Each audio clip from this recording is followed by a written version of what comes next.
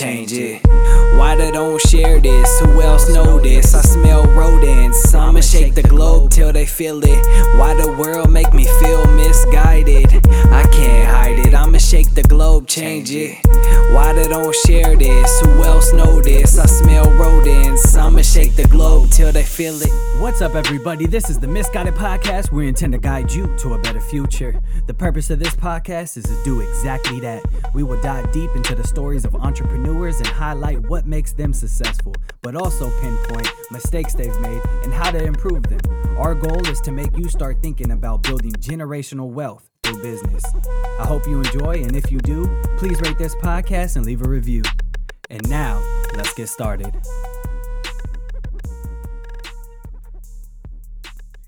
What's up, everybody? My name is Jawan Rohan, and this is the Misguided Podcast. We intend to guide you to a better future. I'm sitting here with Steven Peterkins, writer, developer, and podcaster, the whole shebam. How you doing today?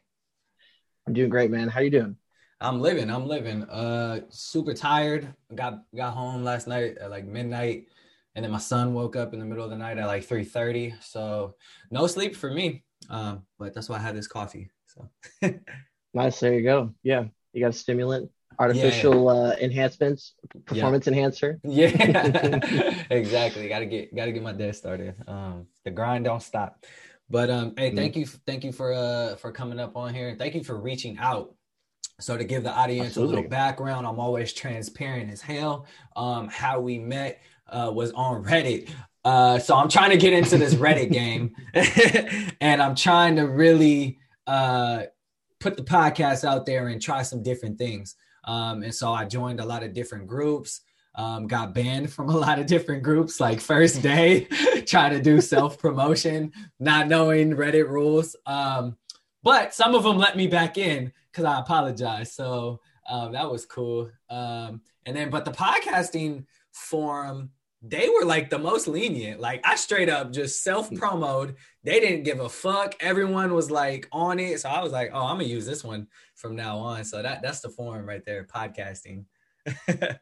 Hell yeah, shout out to the mods. You're doing great work by not doing much work at all. Yeah, right. So Steven reached out to me and told me a little bit about his background, and I was kind of interested. I was like, let's do it. And now we are here. So thank you. Let's go ahead and get into the story of where you are from. Yeah. So born and raised here in Ottawa, Canada, the great white north up here. Mm-hmm. And for the last little bit since the pandemic, I've been back here in Canada. But before that, just a couple of years earlier, I was living at Beijing for work and whatnot, and kind of had a chance to travel around Asia and do the whole digital nomad lifestyle. I was lucky enough to do that, which was a pretty great time to be doing that. It's just kind of crazy to think about traveling and getting to go to all these places now post pandemic. I guess we're starting to slowly come out of that, but So you went to Beijing for being a developer? Like you had some actual work out there, or you just went? I had some actual work out there. So the way it went down is, back in 2016, 2017, you had this big surge in Bitcoin. I don't know if you remember. Yep. I started paying attention. Like, it's been. It was like 8,000 or some shit, right? Yeah. It was like, oh God, I'm getting crucified on the numbers here. I remember it was like. Leading up to December in like October, November, it was I think it was like $3,000, $4,000, and then it hit 5,000, and then people were like, "Whoa, like what's going on here?" It had already had a couple of runs beforehand. Like I think 2013 it had a big run, and then I remember it started like peaking 2017. It hit like $20,000. So like people were going nuts here. Yeah. And during that time, I started paying like more attention to Bitcoin and Ethereum. I started going to like meetups. I was still in university at the time, Queen's University. And I started going to these events and whatnot and started meeting people. You started kind of talking about a lot of these concepts here. So there was one dude, my friend, Andrew McCall. He had worked in Hong Kong the year before. So he worked for an exchange called OKX in Hong Kong with this guy named Jack Liu. And so he had a couple of connections with people who were doing crypto shit in Asia. And that summer, that was the year that I was graduating here. That summer, he was recruiting people to like come and try to like work for some of these companies, like a couple of projects out there that were looking for people. And because I had some development experience, like I had during my time, I like interned for Shopify and whatnot. So like Shit. I had some decent, I had some Big, that's decent like experience. yeah. I done a little bit here. You know, like school's not a complete waste of time here. You know, type of stuff. Yeah. And um, you know, I got in touch with Jack here, and he's like, "Oh, I got like 3 projects for you." Okay, the first one I remember was called like Sleep with 3 E's, and the idea was like it was like an Airbnb microservice. I don't know if that makes any sense, but like basically you could pay for like hours of time at like hotels, basically through stuff like Bitcoin or Ethereum or whatever. Um, So there was like another project. Peerspace. Do you know what Peerspace is? Nah, I don't know what Peerspace is. Look it I guess up. it's kind It's of similar. yeah, you can pay for like hours of time. It's not like a overnight thing. I mean, it could be, but you could pay like a block of an hour, right? For if you wanted Yeah. to do like a film shoot. Yeah, similar things. Like people are big on like microtransactions and especially in the Bitcoin Yep. space. Like, you know, every little thing is like gonna cost a little bit of money. So there's that project. I was like, oh, okay, you know, kind of interesting. And then there was some sort of like nonprofit project that he was like super non-specific about, and it was around education. I was like, no. I'm in it for the money here. Come on, I'm in crypto for the money. Come on. Yeah. Partially joking, partially not. Yeah. And then the third one was a project called Sato. And Sato was super cool because at the big time there was like a huge and to an extent like there still is sort of this ongoing conversation about like Bitcoin and blockchain scalability. Like Hmm. how do you get applications running on these networks when like they can only handle so many transactions, when they can only hold so much data. So like it was kind of a bigger deal at that time because Ethereum was just starting to get like a lot of usage with projects like CryptoKitties and whatnot. And because everyone's on the same chain, as soon as one app starts blowing up, everybody else starts feeling the repercussions to it. Everybody else's costs go up. Like people got to be competing to put stuff on chain because like it just gets super expensive. So people were looking for ways to like fix the scalability issue. So Sato came in and they're like, okay, the issue isn't it's not a technical issue, right? It's actually an economic one. If you find ways for people to pay for the data, and if you find ways for the market to come in and make these corrections, you can actually achieve the scalability um, through like paying for moving data around the network through networking. And I was like, oh, that's like a really interesting concept. Like uh, because being a developer and like knowing how the internet works, like networking is super important. Like Yeah. it's the basis of how everything operates. Like all these services, it's the basis of how we're communicating right at Yeah. this very moment, right? It's all foundational. So it's like, oh, okay, this is the project I want to go for. You know, if I'm gonna move to a different country and like, you know, put my Work on heart and some soul shit. into something, Yeah. I'm gonna swing for the fucking fences here. Yeah, absolutely. So I was like, okay, yeah, let's do that. He got me in touch with the founders, David Lancashire and Richard Paris. Chatted with them for maybe a couple of weeks, did a little bit of work Canada side for a couple of weeks or so, and then they're like, "You're good to go. We want you in Beijing here." And then I shipped out, I think, middle of May 2018, I want to say, and then I was living in Beijing. It was kind of crazy. Big Bitcoin was getting big at that time. How long were you in Beijing? So I was in Beijing for almost 2 years at the point because I would have ended up coming back right at the beginning of the pandemic, 2020 here. Oh So I shit. was So in, yeah, okay. How old were yeah. you when you were out there? And how old are you now? So I'm 25 now. Okay. I shipped out. I would have been 22 at the time, and it was like my first. Fresh out of You know, I'd done college. a little bit. Yeah, I would have done some internship shit beforehand, but like this is my like first job. Sorry. It camera always does that. Like every Mhm. freaking 30 minutes. That's that's cool, man. Wow. So like, okay, you get to Beijing, you're working for this company, and how's it going? Like you're building this software. Are Okay. you like a software I'm developer, gonna right? I'm gonna throw some shade at the founders here real quick because Okay. my first day in Beijing, these motherfuckers. Oh my god, we're all nerds here. Yeah. Let's just get that out of the way. We're all nerds. These motherfuckers are like, okay, hey, welcome to Beijing. You just took like a 13, 14-hour flight. You just moved your entire life over here Get to to work. Beijing for this project.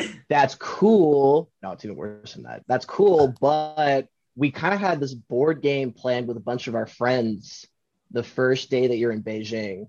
So like, and it's like it's one of those like intense board games where you got to commit like 10, 12 hours, sometimes 14 hours to like go through one of these games. It takes the whole day. And then like we planned it like weeks in advance and like we can't cancel on these people because it takes 6 people to play.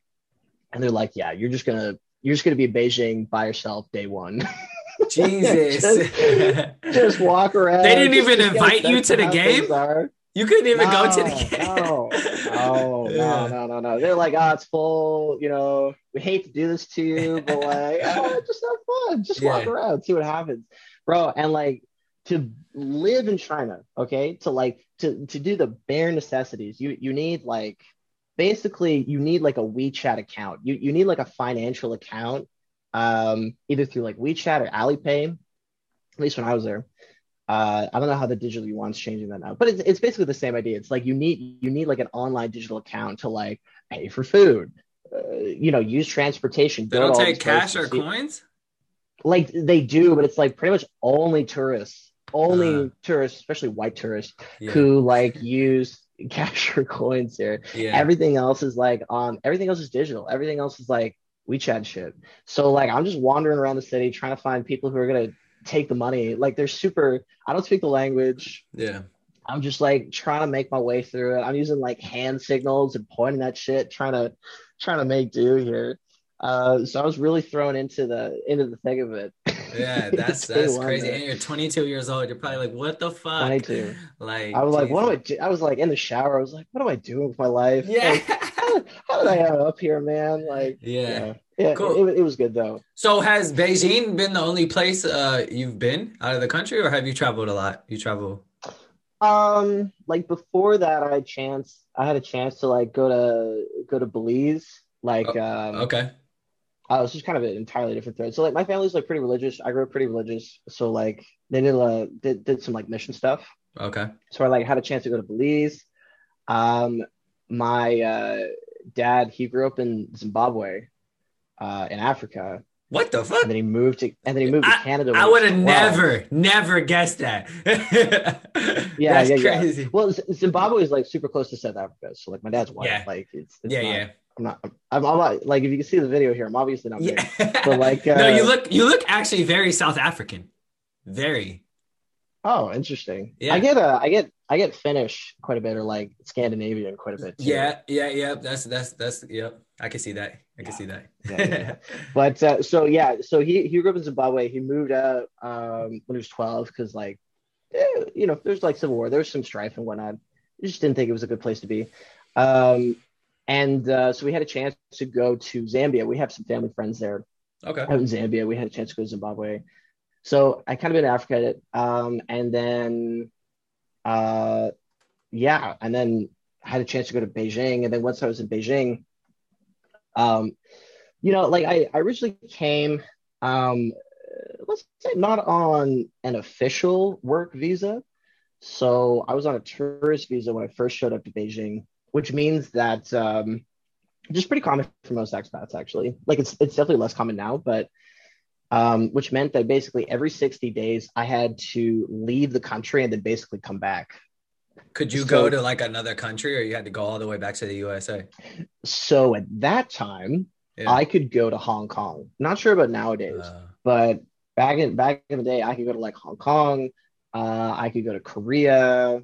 Like one time I went to Vietnam to like meet a friend. We did like motorcycling around Vietnam. what the fuck? Actually, that was actually it's so funny because we might touch on this eventually. That was I did a Vietnam trip with my future co-founder Ryan Purdy, Okay. with his dad, and yeah, probably that trip is one of the big reasons why we ended up doing a startup together too, which is kind of crazy to think about. But like, yeah, like that was an awesome trip. Did Singapore while I was there. And then kind of by the end of it, I was mostly in Thailand because coronavirus, Wuhan, Center Mhm. Point, shit was happening there before it really Before impacted we the States of knew. North America, Yeah. just like March, right? I Hmm. was hearing about coronavirus like December, like that shit was on people's radar in Yeah. China. People knew something was up. There was like no official accounts or anything, but like people were warning each other in the WeChat groups, like, oh, something's going around. Is Better be careful. WeChat the app that has everything? Like it has like you Yeah, could it's a pay super for it. app. Yeah, okay, okay. It's a super app. Can you Yeah, yeah, like yeah. order food from it? Yes, yes, yes, yes, yes. Yeah. So why the fuck? Uh, How come we don't have that? They have it's literally one app for everything. Why? How come Americans they don't have that? they they leapfrog technology. So like for us here, we've developed things like incrementally. And when you develop something incrementally, because like people don't like to evolve, we have like a huge portion of people who like just like to use shit on computers or like just like to call. You Oh, you eventually learn how to do things and then you don't want to migrate from it.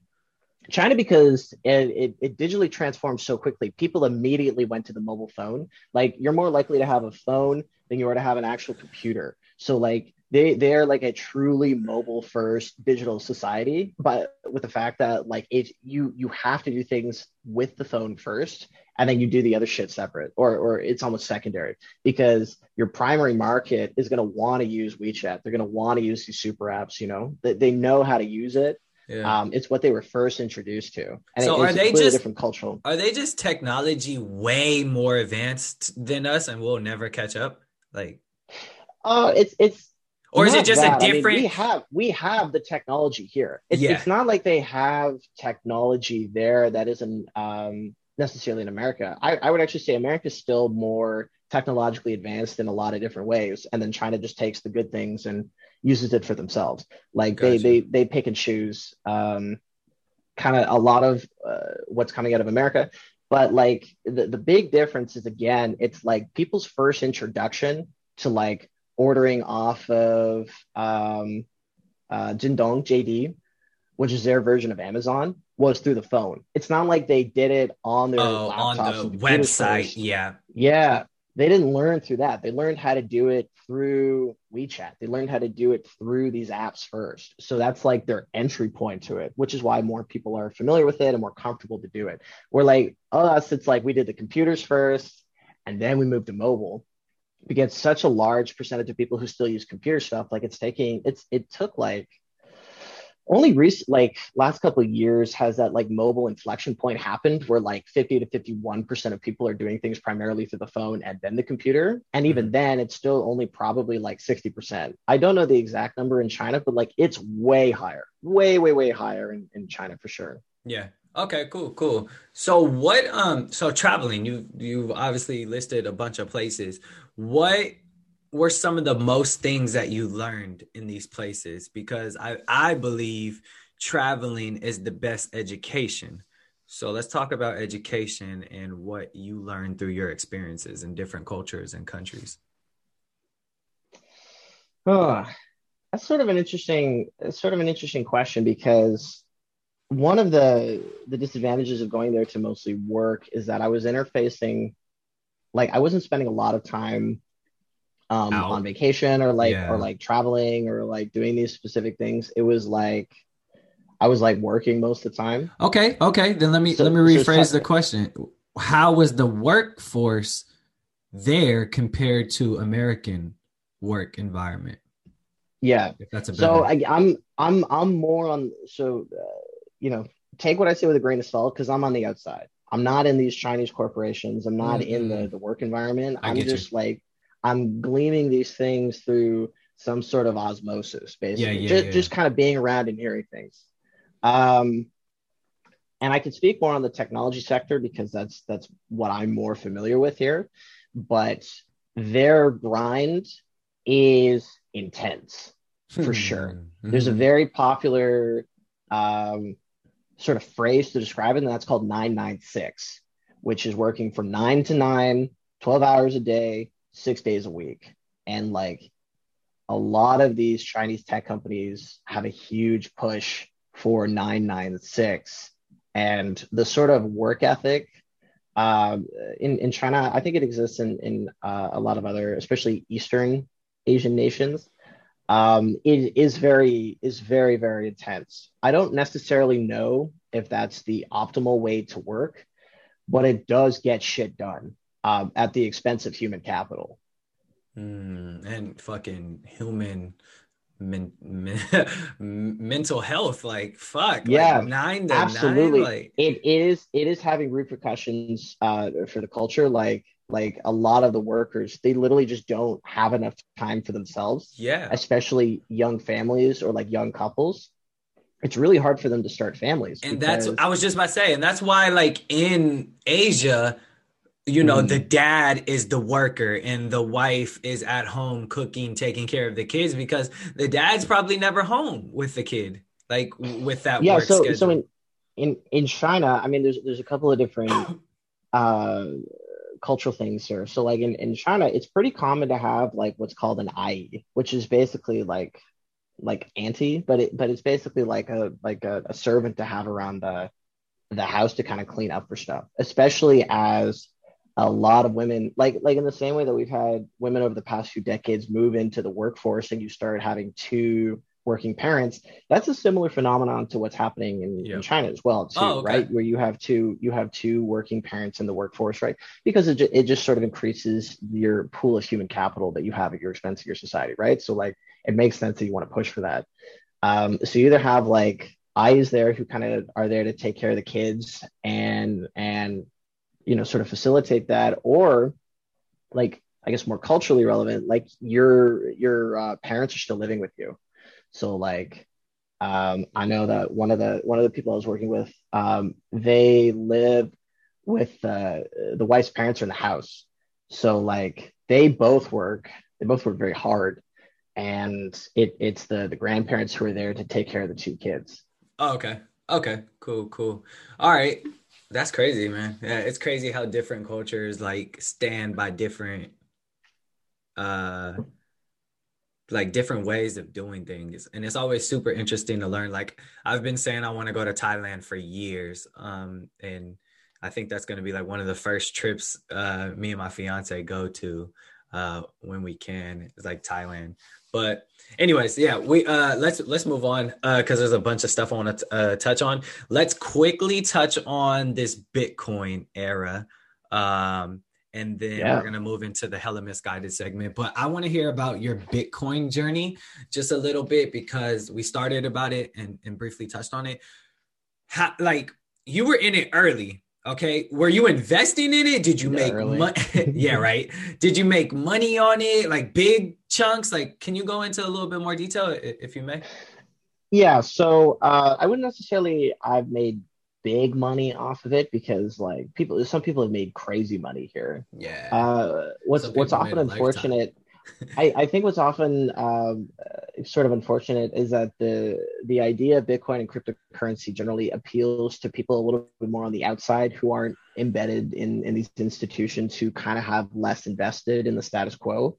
But because they're more on the outskirts, they also tend to have less money because the institutions at the time, or if you're embedded in the system, you probably have a decent amount of capital, which you could use to deploy into something like cryptocurrency or whatnot.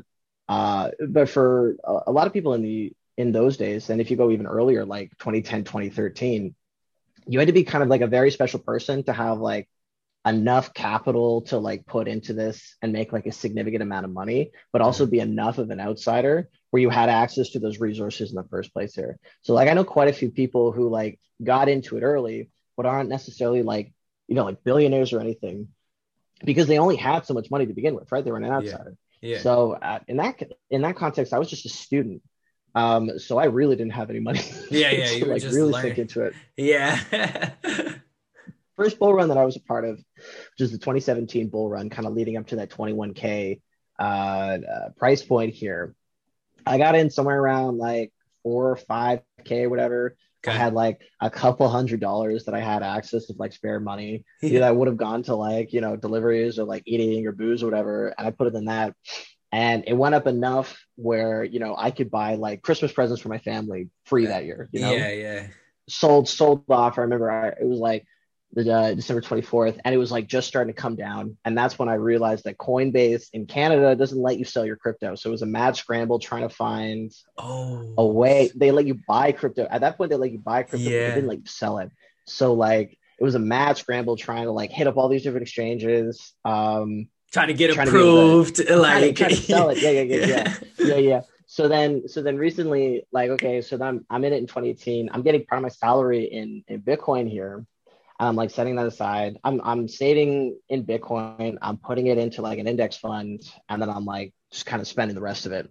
I'm also like living off that Bitcoin too. So Bitcoin was super helpful for me living in China because it is really hard to move money out of China and into like a Western bank account. Like they do not make it simple to like do that transfer. So Mhm. what I would do is the money that I had on my WeChat account and my Chinese account, I would buy Bitcoin and then I would just sell that in Canada if I ever wanted to like transfer money because that was like way simpler to be able to buy and sell Bitcoin and Wait, then okay. sell that in different markets. I have some, but are you mad that you were using Bitcoin money when you were out there now? Because if you would have kept that in there back then, you'd have a lot more now. I suppose. I mean, the big thing that I'm more mad at is putting money in the index fund in the first place. I wish I just bought more Bitcoin, because it's like What index I was fund? what I was doing was it was like an ETF. It was off of so in Canada we have a company called Wealthsimple. So Okay. I just used Wealthsimple and I just deposited something in their index fund and they like ask you like three different questions. They're like, oh, do you want to be conservative? Do you want to be medium? And do you want to Yeah. be aggressive? And I'm like, I'm young. I'm gonna be aggressive, bitch. Yeah. And then like put it all in the aggressiveness, but I didn't do And shit. then Like it doesn't do 1%, anything compared to 1% a like year. But dude, you can't be mad yeah, at that. exactly. You can't be mad at that because it is good to diversify. Like you need that. Like if you would have put Yeah, all your yeah, money in of Bitcoin course. and then it went the opposite way, you would have been hella mad at yourself. So You like, sound you sound you sound like my dad right now. My dad yeah. keeps telling me I still got to diversify here. Yeah, yeah, yeah. Um, yeah, it's a hindsight thing, right? Like it's a big play or whatever. But like I had enough money in Bitcoin, so like when it did this next bull run, peaked at like 60K. Basically, the money that I'd been living on for a year to do the startup. So basically, I wiped out my index fund to pay off my student loans and then live off of doing a startup for a year. Basically, what was good is that Bitcoin kind of replenished all that money when it hit 60K. I It didn't just sell it, so I like immediately lost you got back to half of that zero. You when got back it's to back to zero, right? 30K. Like, is that what you mean? Yeah, You cleared basically. your debt Yeah, and yeah. yeah. Yeah. Plus like a little bit extra here. Like you don't want to say too much of how much is going on here, but like basically, yeah. And like I'm still very bullish on Bitcoin, just because I buy into like what people say about it in comparison to gold. Like I think it just does what gold does, Facts. but better. Absolutely. So like Absolutely. I'm big on the whole me and my girl Kathy Woods, our capital, we're big on the whole gold flipping and shit, I we'll see if it hits the number in her head. She thinks it's gonna go to 500,000 for Bitcoin. I'm curious to see if That's a lot. I think it'll go to like that's a 250, lot. 300. When do you think I it'll don't think hit? it's Go ahead. You don't think it's oh gonna hit man. one So 150? I don't do the chain analytics. I don't do like the deep dives. I know very little about when it comes to finance. So like a lot of this is just gut stuff. So this is not financial advice, Yeah, yeah, no, they covering my know that bases here. before. Yeah, Okay, this is thank just God. talking. Thank What God. do I you don't want think it's any gonna I hit don't want any bad 150? emails. I think it will hit 150. Yeah. Okay, I okay. I I I don't see it. I don't see what's going to cause it to stop. I guess this is Yeah. the big thing. Like I don't I we keep seeing this like super cycle every couple of years or so, right? Like sort of this breathe in, breathe out. Um and I'm True. kind of curious. I'm kind of curious, like how low it's going to go here. So we saw a dip below. It's just kind of dating 29. the podcast a little bit here. So I hit 29. It's back. I checked it this morning. It's at 31. So Rich Dad Poor Dad. I forget the dude's name. Yeah, Robert Kiyosaki. Robert Kiyosaki. He thinks it's going to go to 24K, and I think that's maybe a little bit bearish, but I could see it kind of I see sliding. 26. I could see it slide to like 25, 26 Yeah. before all of this is over here. But like I'm thinking like 5, 10 year play. Like I'm thinking long term with this. The one thing that my dad who knows a little bit of something about stocks here, instilled to me is like, you're very rarely ever going to beat the market. I don't day trade. I don't like ever try to do any like sophisticated moves or whatever, because that's just not my wheelhouse. I just don't know enough about that shit. It's stressful, man. Oh It's my super God, it's stressful and stressful. it takes a long time to learn. And I just don't have that time. And I always preach you're better. And even Facts. the people who do day trade and do all this quick flipping, Forex, whatever, they will tell you straight up the best strategy is, well, dollar cost averaging and long term investing. Like those are the Yeah. wealthy people. It's cool to make a flip bag, but what happens when you make that flip? You should invest it into something long term. And it's always good to Yeah, invest what you know, invest in what you're buying. If you're fucking using Amazon every day, why aren't you investing in it? If you're wearing Nike every absolutely. day, invest in it. Make the money on the back end, right? Oh, for So sure. those are Yeah. kind of things we preach on here on the podcast. So I'm with your dad, man. Mentally, I'm with him. Well, you want Yeah. to think about having a long time horizon, right? And I think like I did a podcast episode on this myself. Like having a long time horizon, not only financially, but like when you think about yourself physically, or you think about like developing yourself, right? Like you don't want to think about like, oh, okay, what's this next few months going to look like? You're thinking, okay, if what I'm doing now, is this going to have investments? Is this going to have return 5, 10, 15, 20 years down the line? And like, what's that going to look like? Right. Yeah. So like, I think it's good for money. I think it's tremendous for relationships too. Like the people that I hang out with, like, I'm like, okay, are we going to be friends? Are we still going to be talking in 20 years, Yeah. Yeah. And like, Am if I that's a wasting my yes, time? absolutely. Yeah. Yeah, for sure.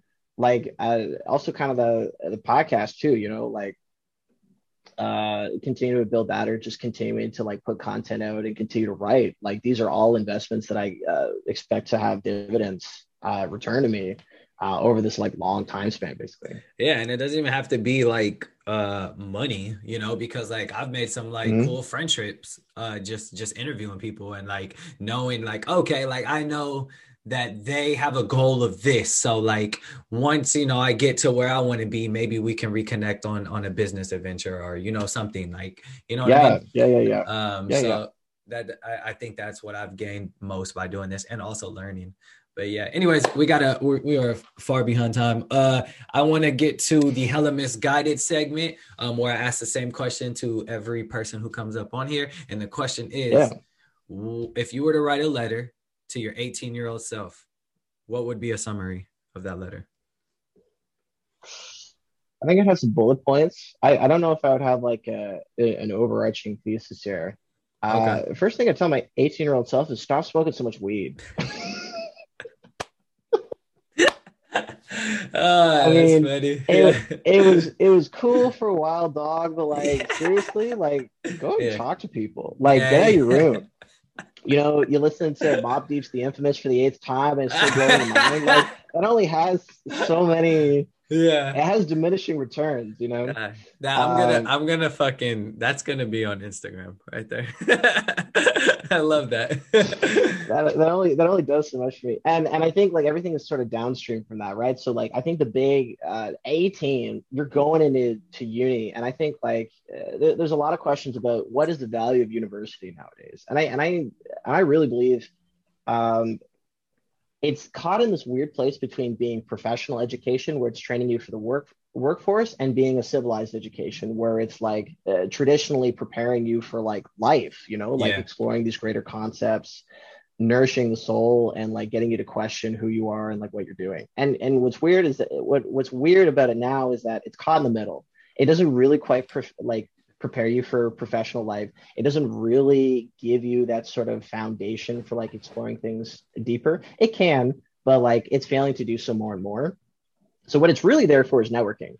Like it's really there to like build out your alumni network, like get in with the right people, make the right connections, and then you have this like credential that's going to make you relatable to other people. Like you can go into LinkedIn, you can go to these platforms, and you can really bank on that. Like check out what companies you want to work for, see who's from your university who's working on there, and like ask Absolutely. for introductions, ask to like Absolutely. go for Yeah. coffees. like make relationships with people, you know, like start building up that network Stop early. smoking weed. Just go talk. Stop smoking weed. Bro, there's more to life than 90s hip hop. Like, come on. Yeah. Yeah, man. No, that's Absolutely. absolutely right. I believe literally that is the purpose of college, like the main and best educational tool that I've learned, and a lot of people that I've interviewed have learned, is just networking. Absolutely. Because a lot of people go to college and don't even study or work in what they studied in college. So like whatever they do is their 9 to 5 has nothing to do with what they studied. But you Yep. know, they are still with the people that they were in college with. They're still networking with people. They probably even got the job because of some connection. So it's just like, use your connections, right? Try and preach that all the Yeah, time. yeah, yeah. Let's go. I got a background in oh, Oh, sorry. Yeah, yeah. But I was gonna say I got a background in engineering physics. Like the people in my uh, degree, like are like doctors and they're doing particle physics and shit, or like they're working on, you know, some some crazy science. pieces of Yeah. machinery. Yeah, yeah, yeah. I'm over here like creating fake internet money. Yeah, yeah. We'll But you see. know, We'll see who's laughing in a couple years, though. yeah, for sure, for sure. Um, cool, cool. What I want to talk about this startup, this failed startup that you went through. If you could kind of Yeah, for break sure. down that for me, what was it? When did you start it, and why did it fail? Okay, well, let's see. So the startup that me and my co-founder at the time, Ryan Purdy, great guy, started was called Storied, and it was a uh, HR analytics tool. Uh, I think we eventually ended up calling it something like culture analytics. You know, we were trying to craft our own buzzword there, but basically, it's like what it came down to was like glorified surveys, Mm-hmm. getting people to like respond to employee surveys, and then creating a nice dashboard of results on these surveys, and trying to go deeper on some of these analytics in a way that we thought that our competitors weren't quite doing, and that there was demand for. Excuse me. And so initially, why it was being pursued is because Ryan had put in like a lot of time talking with a lot of HR professionals, people ops people, people analytics people, and he had noticed that there was sort of a demand for this type of product, something that would go deeper than what was being offered through like a culture amp, or I'm blanking on the other name that people use a lot, but like a lot of these survey tools like a Survey Monkey or whatever, like Mm-hmm. they weren't they were able to kind of get this information, but they weren't able to like connect the dots on it Okay. quite in a way that they had hoped for. And a lot of this processes and way of analyzing data was being pioneered at places like Google and Microsoft, and like these big companies that could like invest data scientists and analysts with these HR professionals to like optimize team experiences, optimize like employee experience within the company. But as a small company, you weren't able to like do this yourself, right? So there were sort of processes, there were sort of things that you could measure that were reproducible without having to like pay for an expert to do that. So we kind of jumped head first into this space as two tech bros who had never worked HR Yeah. in our lives here to try to go into this here. And you know, we had gotten good feedback from people, but there was like a couple of things about it that made it really difficult. And the first one was the margins on what we were offering and the commoditization of it. So, a lot of how these places functioned is you would pay per person who was using it at the company here. So, like, it would be like $6 per employee, or $7 or $8 or whatever. Um, and it was kind of a race to the bottom. Like, all of these places like were competing with each other on price, and the big companies could obviously offer scale um, that we couldn't at the time, and at margins that weren't really able to afford. Yeah. And there were so many people, like it's so easy from a developer standpoint to just like create a survey app, you know, create something that's going to send a survey out to people, record the data, But doing the logistics transform is whatever. super hard and getting it. Yeah. Yeah. Or like even like if you wanted to do something like machine learning on it, then you're talking about like, okay, well now you need data sets, and Yeah. like you need like a certain amount of data which again, big companies do great with because they have this data. You need a certain amount of data to kind of be able to do that level of sophistication. As a small company, it's kind of difficult. Yep. So it was heavily commoditized. The price is dropping on the margins. And like, in order to even just get into the running, like these companies have been running for years and years at this point. So they not only had like what's called like engagement, which is more the service side, they also had things that linked to like performance. So they could evaluate the performance of the employees and sort of add this additional layer on. Well, we were just trying to play the catch up game on engagement. And engagement had become commoditized, right? Like it had become the thing that you had just grown so accustomed to. You didn't really even care about that much. And as a foundation, all of these other things were kind of being built on top of it here. So it was really hard to get people to give a shit about what we were doing with engagement, because like people didn't really like care, or like if they did, they thought it was interesting, and like they weren't really able to they weren't willing to give extra money basically to be able to support some of these features here. So it was a tough industry, highly commoditized, very competitive, and we needed to create like a bunch of features. Like we rewrote the thing like 3 times. We kept needing to add more and more features to just get parity with these different companies here. It sounds And like you then needed a bigger team. Like you needed other people with the knowledge in this industry. yeah, Like all you knew yeah, was the tech absolutely. stuff. You needed the HR, you needed the strategic planning people, you needed the finance, the account. You know what I mean? You needed all these Yeah, different outsources. for sure. I also think, and I'm going to take responsibility for this. Like I was the one who killed it. Like Mm. I was the one ultimately who pulled the ripcord on this and realized like I had a realization one day that I was actually more scared of it succeeding than I was of it failing. And that was like a big Shit. realization for me. I'm like, okay, why am I so afraid of this succeeding? And the reason for that was I was so scared of having this succeed and being trapped in working on this for like 5 or 10 years, basically. Because at the end of the day, it wasn't a problem to me that I was fascinated enough with to commit that much of my life to. And I think ultimately that's where I went wrong personally, was I was so committed to building something, right? I was so committed to having a startup, getting the CTO title, being able to take ownership of a stack and be able to like apply what I had learned at that point and then see what I could do, that I wasn't invested enough in actually solving the problem. And I didn't care enough about actually trying to solve that particular problem. And the big difference between like any of these billionaires nowadays, like if you talk to Zuckerberg, like he didn't want to create Facebook just because he wanted $1 billion.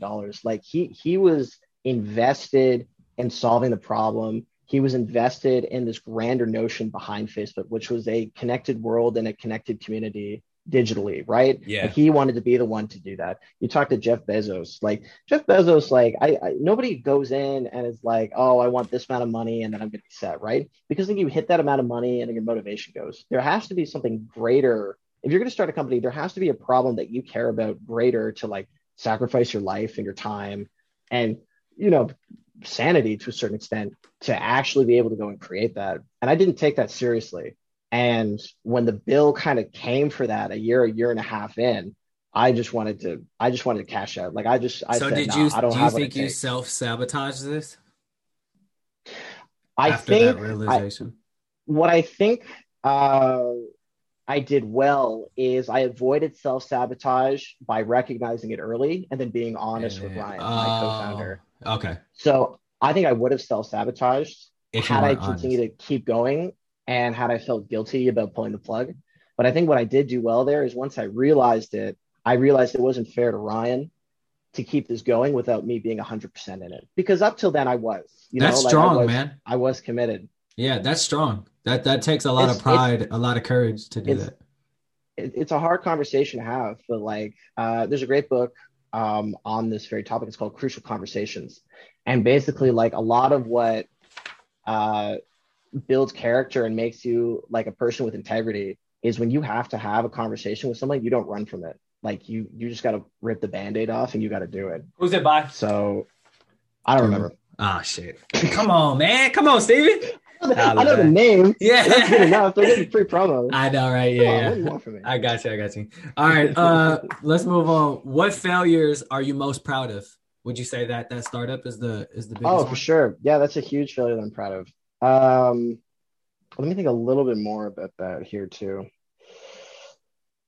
Um, Maybe a little bit uh not as great or whatnot, but I remember being probably 10 or 11, and I was big into judo at the time.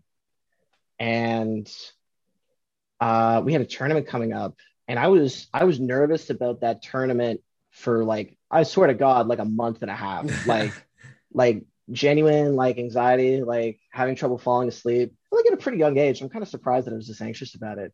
Very, very nervous. Um, but I went to the tournament. I remember the first match that I ever had in an official tournament setting. So what's great about judo is that you can get what's called an ippon, and you can immediately win the match if you do like a move so good it just like does. It's kind of like a Like a TKO, except KO, yeah. without causing brain damage to your opponent. Yeah. Yeah. So I remember that like probably the most basic throw, just like a leg sweep, he pwned the guy, and then I was like, "Oh yeah, I can do this." And then I ended up getting wrecked the rest of the tournament there. That was like my one shining moment.